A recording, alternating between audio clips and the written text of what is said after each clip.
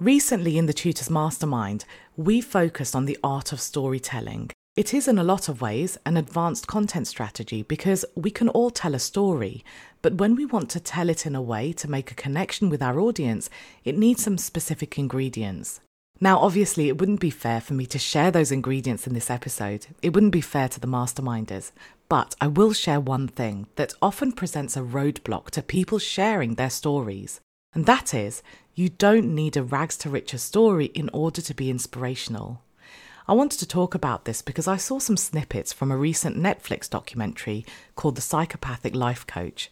From everything I've seen and read, I'm not sure if I actually want to know more, but something that really stood out was the rags to riches story, so to speak, and that was the leading narrative. The thing to remember is that we all have a story to tell, and that story will be impactful and inspirational to the very people who need to hear it. So when you're telling a story to your audience, don't be shy and don't wonder whether anyone would even care, because the right people absolutely will, and they're the people who you want to make a connection with. One thing I'll also add is that telling your story doesn't mean you have to get really, really personal.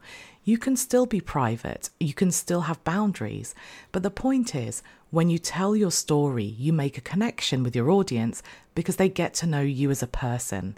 And we've all heard that phrase, that people buy from people.